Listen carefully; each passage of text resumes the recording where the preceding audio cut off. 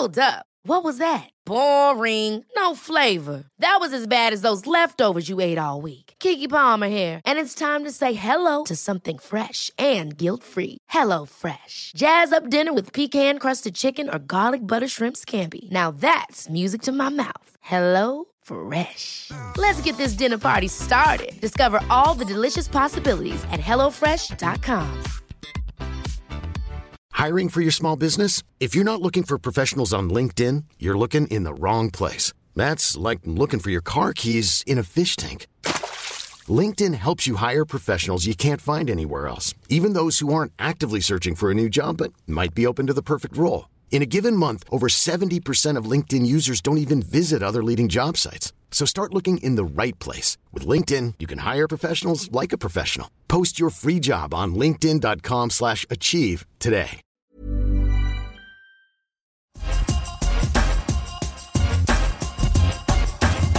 Welcome everyone to another podcast here, the Tennis Legends podcast on Eurosport. I'm Mats Wilander, and of course I am joined by my co-host and good friend Boris Becker, straight from London. Boris, how is everything going in London for you? Yeah, nice to see you again. It's slowly but surely getting better. They're loosening the lockdown. In a couple of days, we can go to restaurants and bars again. But it's time. It's been a long, winding road here.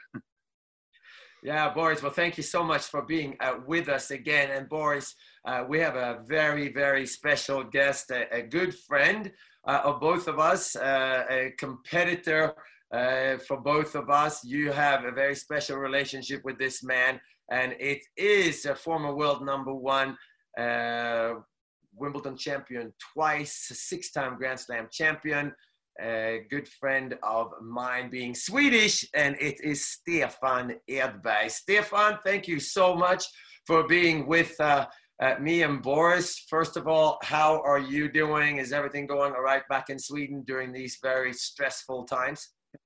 Well, it's a pleasure being in your program. And obviously in Sweden, we've been doing it a little bit different. It's been quite open, not the total lockdown, which we've heard about other countries. I've spent time here in Sweden since the end of February. I haven't really traveled anything.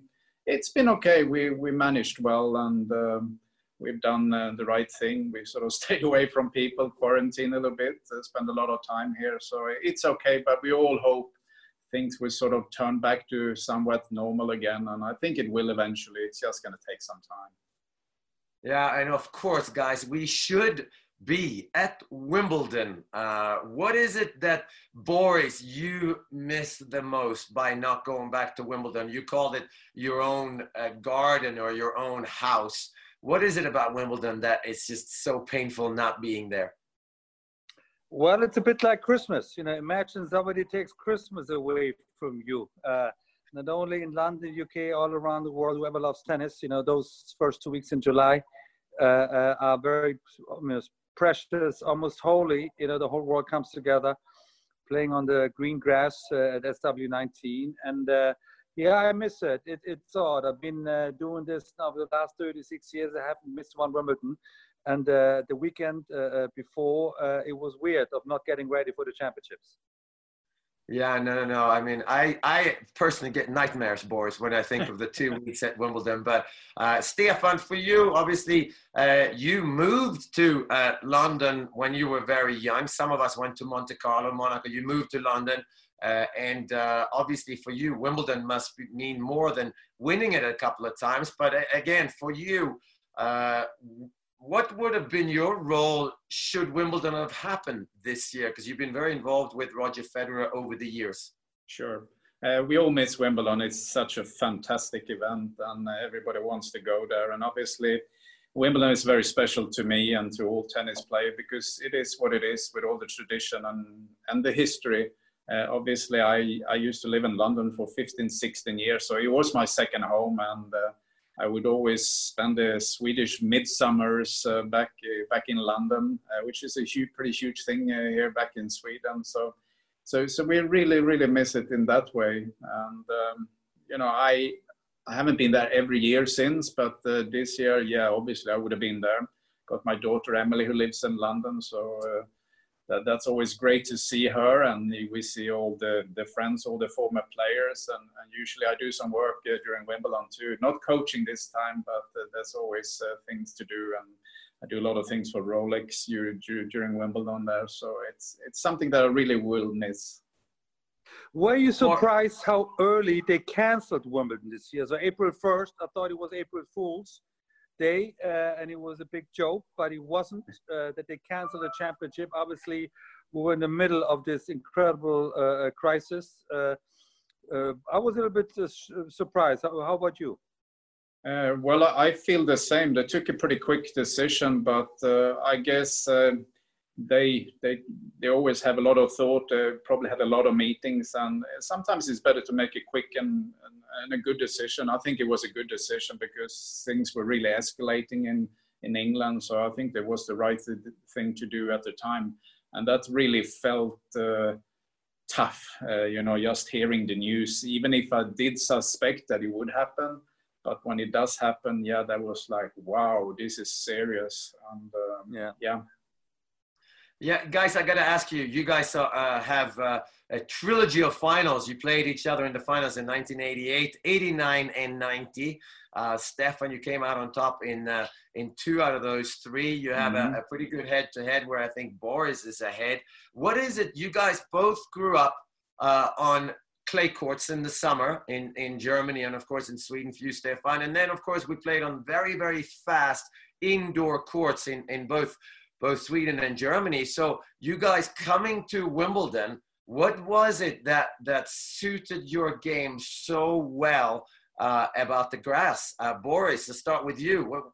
I mean, you weren't really a grass court specialist, we thought, but you became very quickly. Well, I think it's important that you mentioned that in all countries you played 6 months pretty much on lightning quick indoor carpet. And that is even quicker than Wimbledon. And I think my game suited that surface very well, the serve and the power game and the volleys and just the quick points. And so for me, the change from clay, during the clay court season to grass, it wasn't a big one. I felt quite natural. Also, the movement wasn't a problem for me. But I have to correct you. I actually have played one more time, Stefan Edberg, in the 1983 juniors in the first round, where Stefan won all 4 Grand Slams. And Stefan came out on top on that one as well. You remember the score, 4-3. I do remember that one. Yeah, not many people actually know about that. We did play in the juniors back in 1983. You're right there. I'm glad you remember. You see?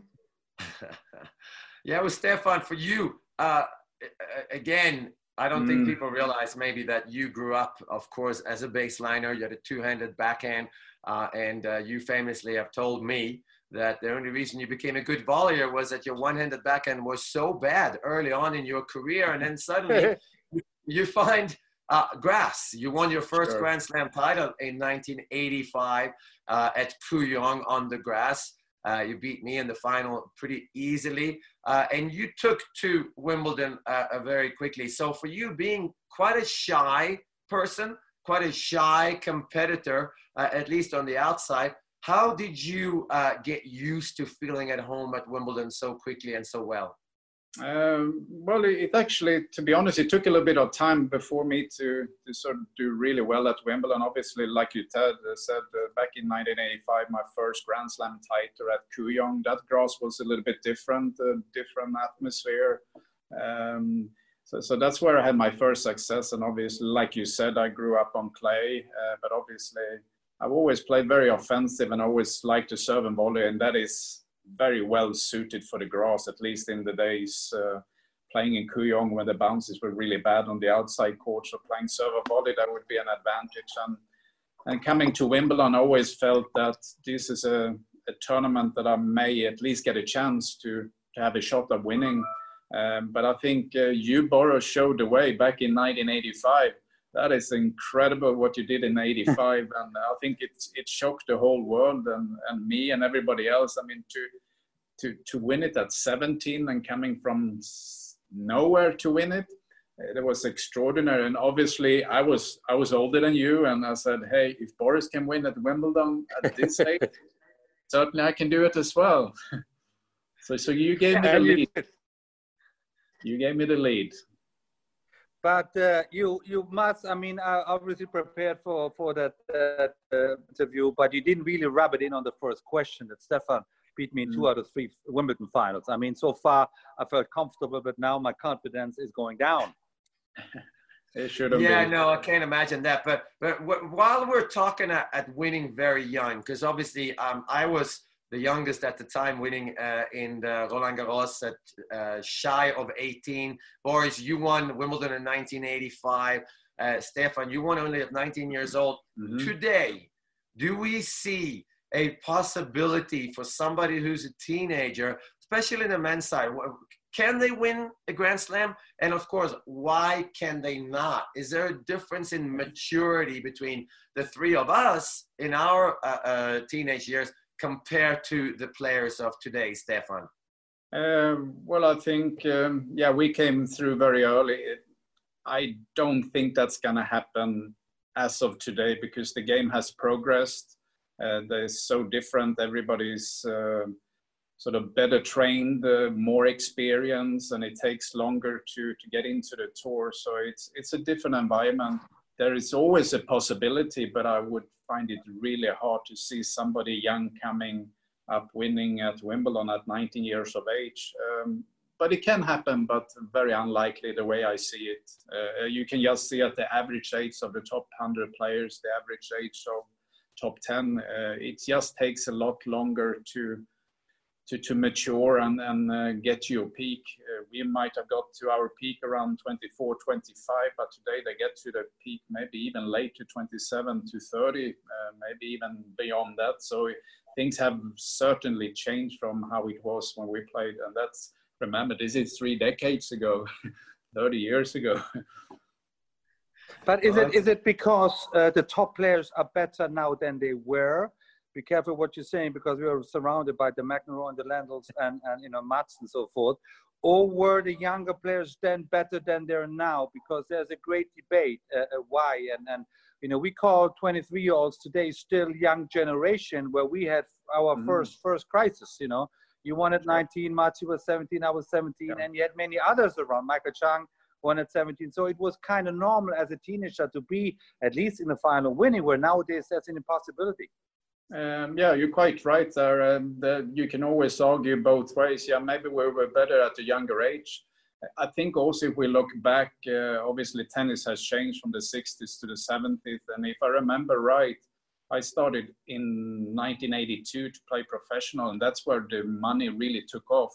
The increase of prize money during the 80s was dramatic. And when you have more money, you will have more competition. There'll be more interest, there'll be more players, and they'll be better trained, they'll start eating better. So there was a transition when we played from the 80s into the 90s where everyone got better trained and knew better about how to look after their bodies. And suddenly you have your own trainers and your own physio, which is at times, not everybody had back in the 80s, 90s. But if you look at today, all the top players, they have big teams around them, anything from nutrition and training and recovering. So it's a different ball game today, I would say.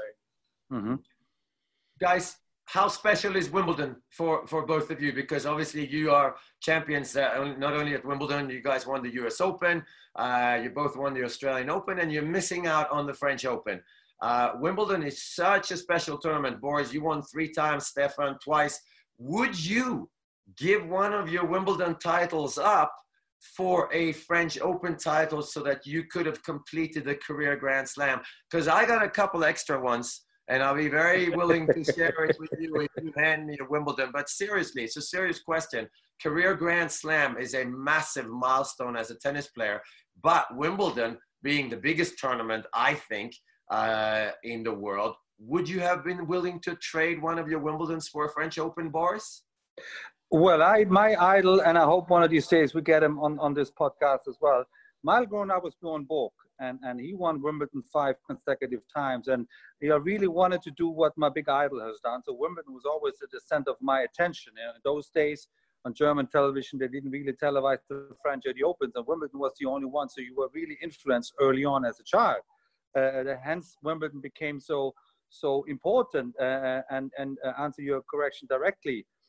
3 Wimbledons, absolutely. I would give you one. You give me 1 French. I'd have a Grand Slam career, and you too. So it's big. It's big. Stefan, would you?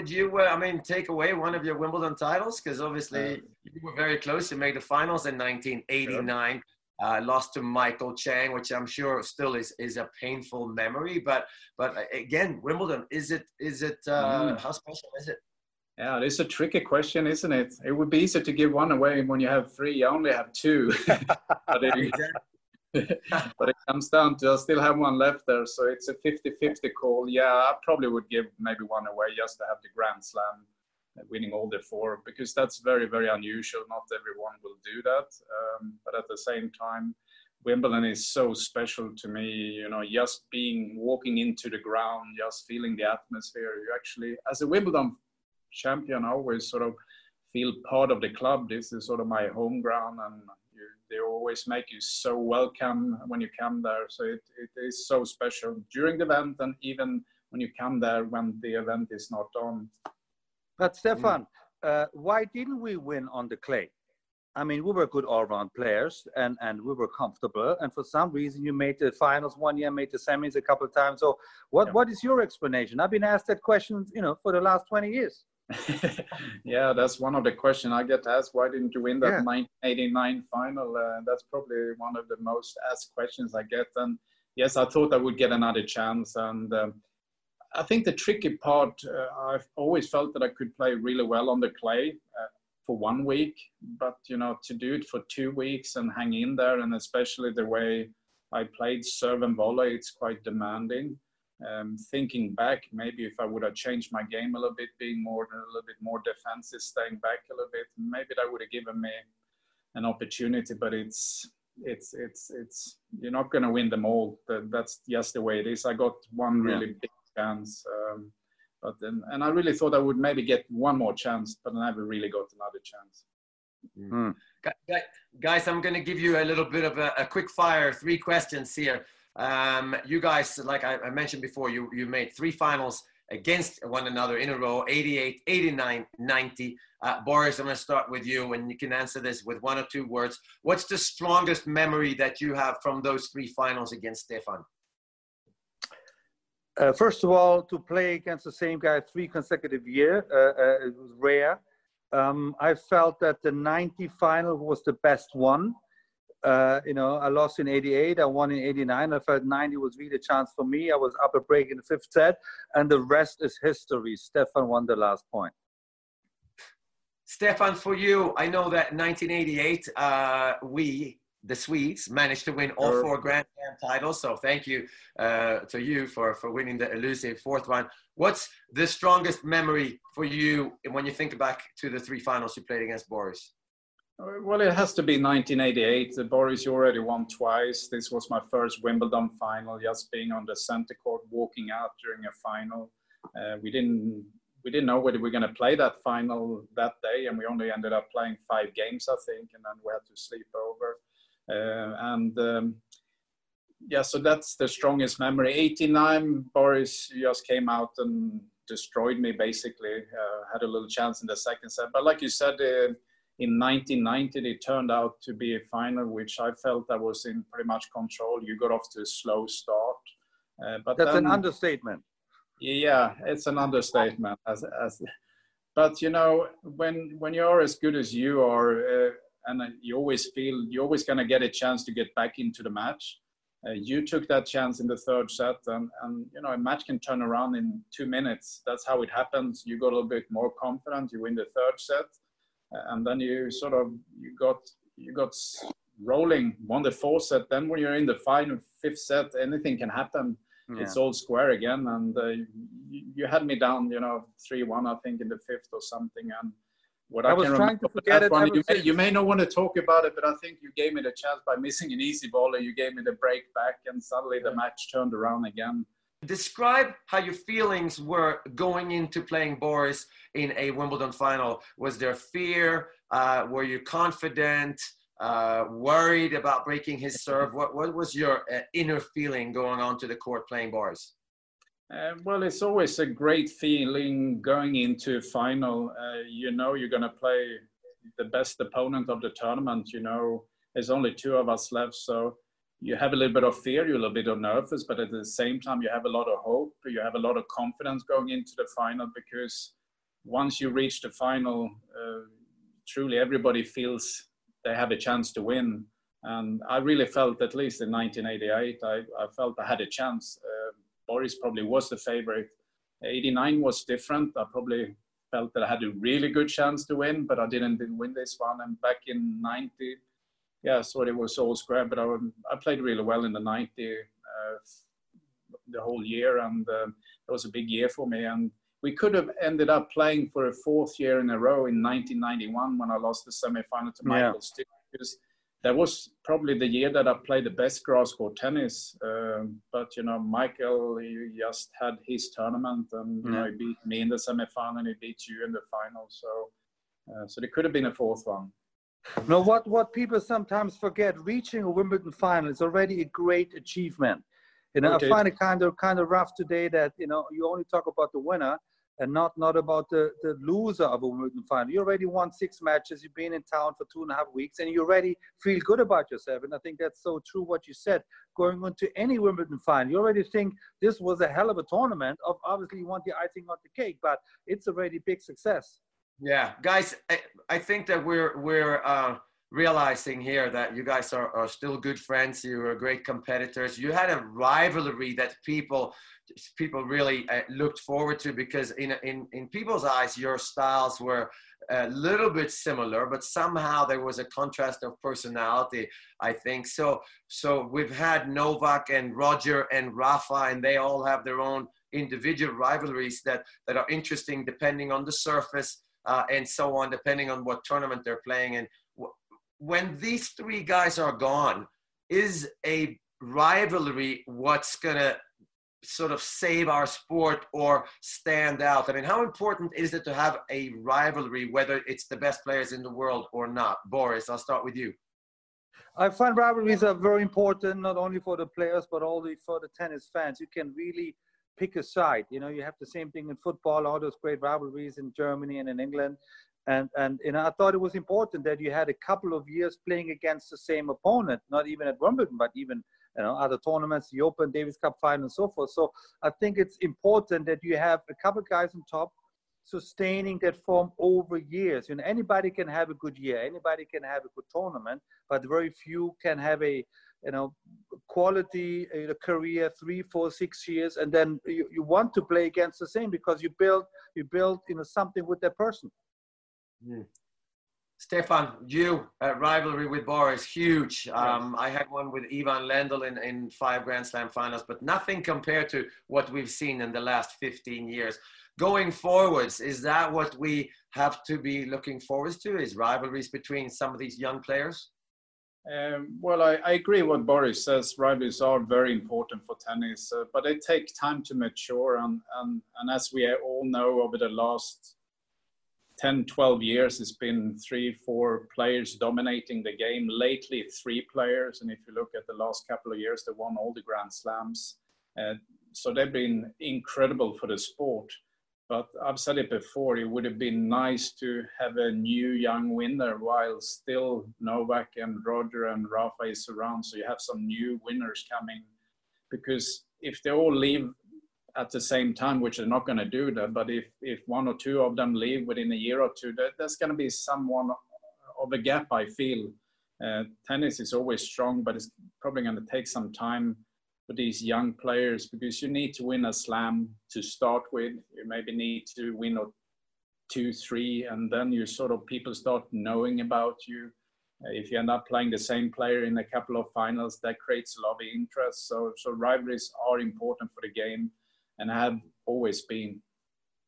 Which one of the young players you think is closest? You know, Thiem, Tsitsipas, Medvedev, Zverev, who's the younger ones is closest to overtake? Good question. I think Thiem, he showed he could have won the Australian Open this year very easily. That was a big chance for him. He could have, you know, if Rafa wasn't there, I'm sure he's going to win the French Open one day. He's probably the closest one today, I would say. But at the same time, Zverev has shown a lot of potential, sort of lost track a little bit, but it doesn't take much to get back on the right track again. Tsitsipas shown some, so what he can do. He's definitely knocking on the door as well. You probably can name a few others, but Thiem, I would say at the moment, but it can all change because this is going to be very different now because what we've been going through around the world here with COVID, and it's going to be sort of a new start here in many ways because everybody's had a lot of time off. A lot of people have not been used to have time off. So there could be some opportunities here for young players, for new players, because it's going to be so different.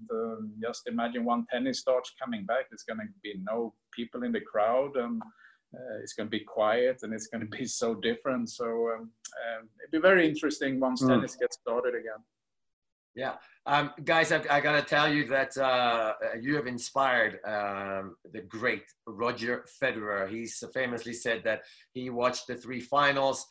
When I watch Roger Federer play, he's got the grace and finesse of you, Stefan. He moves like you. He's now learned how to volley very, very exceptionally well, maybe the best volleyer on tour. But Boris, he also has some of your game, which is a huge forehand, hits the ball really hard. For you guys, when you see Roger play, do you see part of yourself in him, Stefan? Yeah, maybe parts of it. He probably picked the best from Boris, me too. Yeah. That's why he's such a great player. And, you know, like I said, Roger, he looks so easy when he plays. He flows around the court. He's got grace, he's got powers, he's got touch. He's got everything that you wish for. He's almost the perfect tennis player, as I see it, both on and off court. So, yeah, he's very special, like we all know. And you actually became his super coach in 2013 when when Novak asked me to be on his corner. I heard the news that Stefan Edberg is the new super coach of Roger Federer. How did that come about? And how were those tennis discussions? I'd love to be a fly on the wall when Stefan talked to Roger about tennis. Well, yeah, no, it was a great 2 years, and obviously it was an honor to be asked for Roger. It took me some time to decide, and we actually spent a week in Dubai just to know each other and get to know each other before going on the tour. But to summarize the things, it was great to be around Roger. He's such an ambassador for tennis, and obviously, yes, we talk about tennis, about strategy, and obviously he wanted to change his game, and that may be part of the reason why he took in me to get a few ideas. He knows so much about tennis, so there's only so much you can sort of learn him, because he knows pretty much everything on the court. But it's just to get somebody else who's been in the same position as being in finals and trying to change the game. Once you get older, you need maybe to change your game, and that's how we worked a lot on, I think the great thing, looking back, he switched racket to more of a modern racket. That was really key.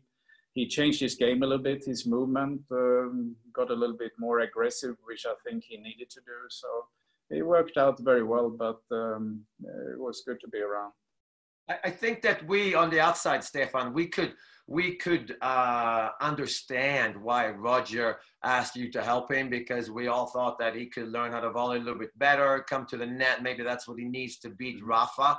But then along comes Boris, you being asked by Novak, and you helped Novak a tremendous amount, even though your styles weren't exactly the same. I think what you guys have in common is that, Stefan, while you helped the greatest player of all time, which still is Roger Federer, I think Novak is the player that we talk about the most in having a chance to become the greatest player before he's finished in his career. So Boris, tell us, what was it about Novak that you thought or you could help him with?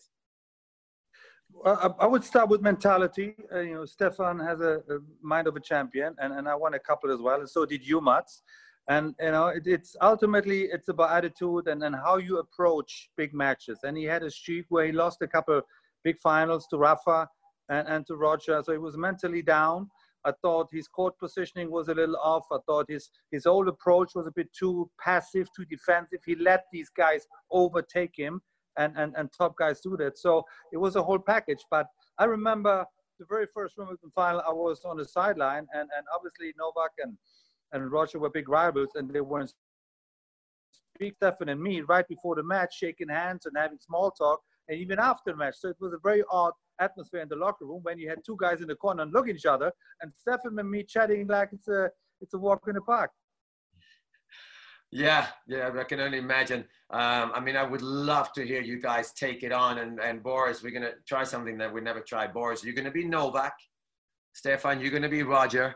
And I'd like to hear Boris, because I think you are more experienced in the TV entertainment world these days, working for Eurosport. So you were Novak. You're free to say whatever you want to Roger, who now is Stefan. How are you going to take down Stefan or Roger in this upcoming match that could be the 2021 Wimbledon final? Boris, take Stefan down in the locker room. Get to him. Talk to him.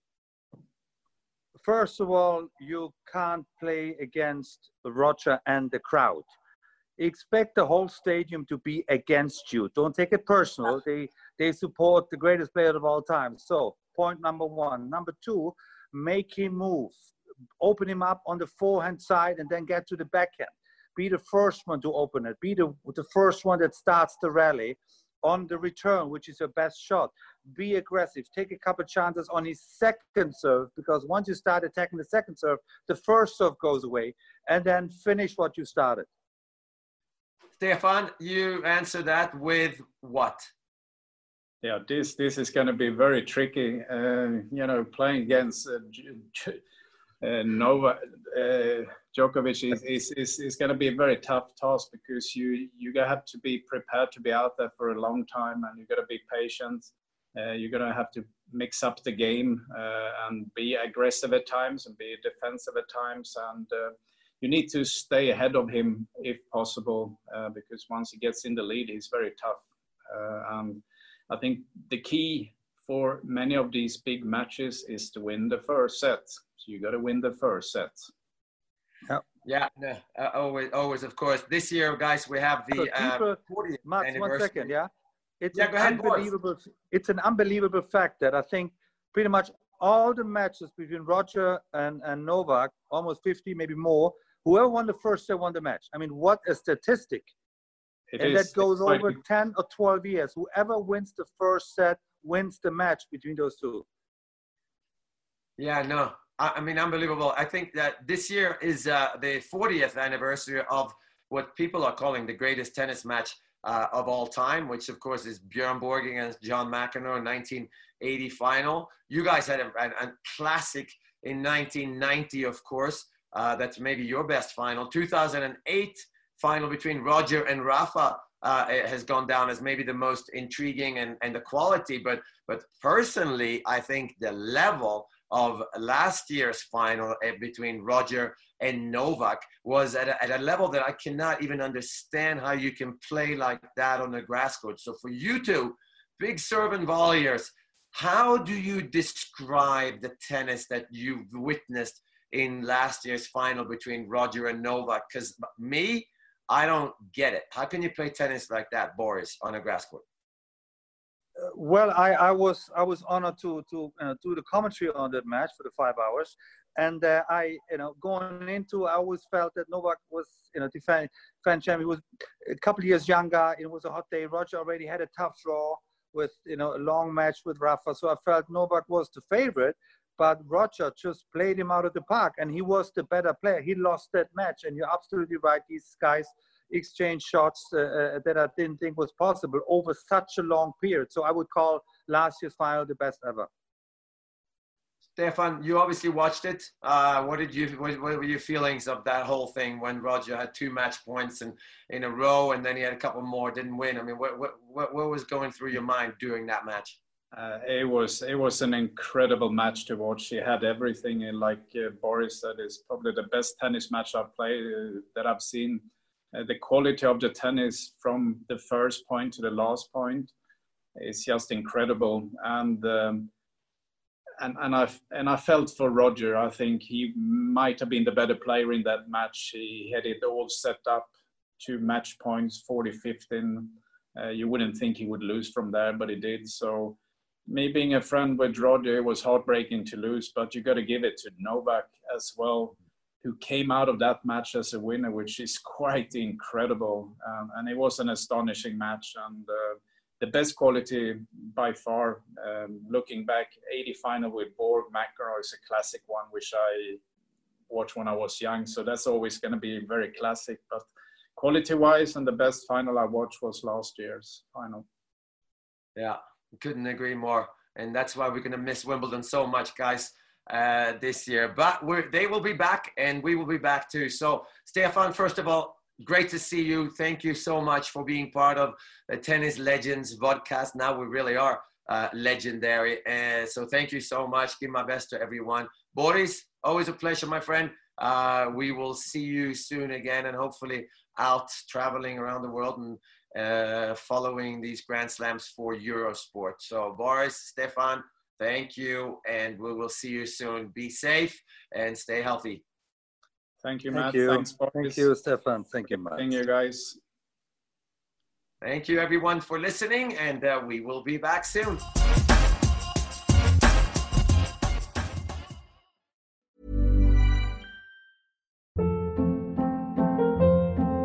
Hold up. What was that? Boring. No flavor. That was as bad as those leftovers you ate all week. Keke Palmer here, and it's time to say hello to something fresh and guilt-free. Hello Fresh. Jazz up dinner with pecan-crusted chicken or garlic butter shrimp scampi. Now that's music to my mouth. Hello Fresh. Let's get this dinner party started. Discover all the delicious possibilities at hellofresh.com.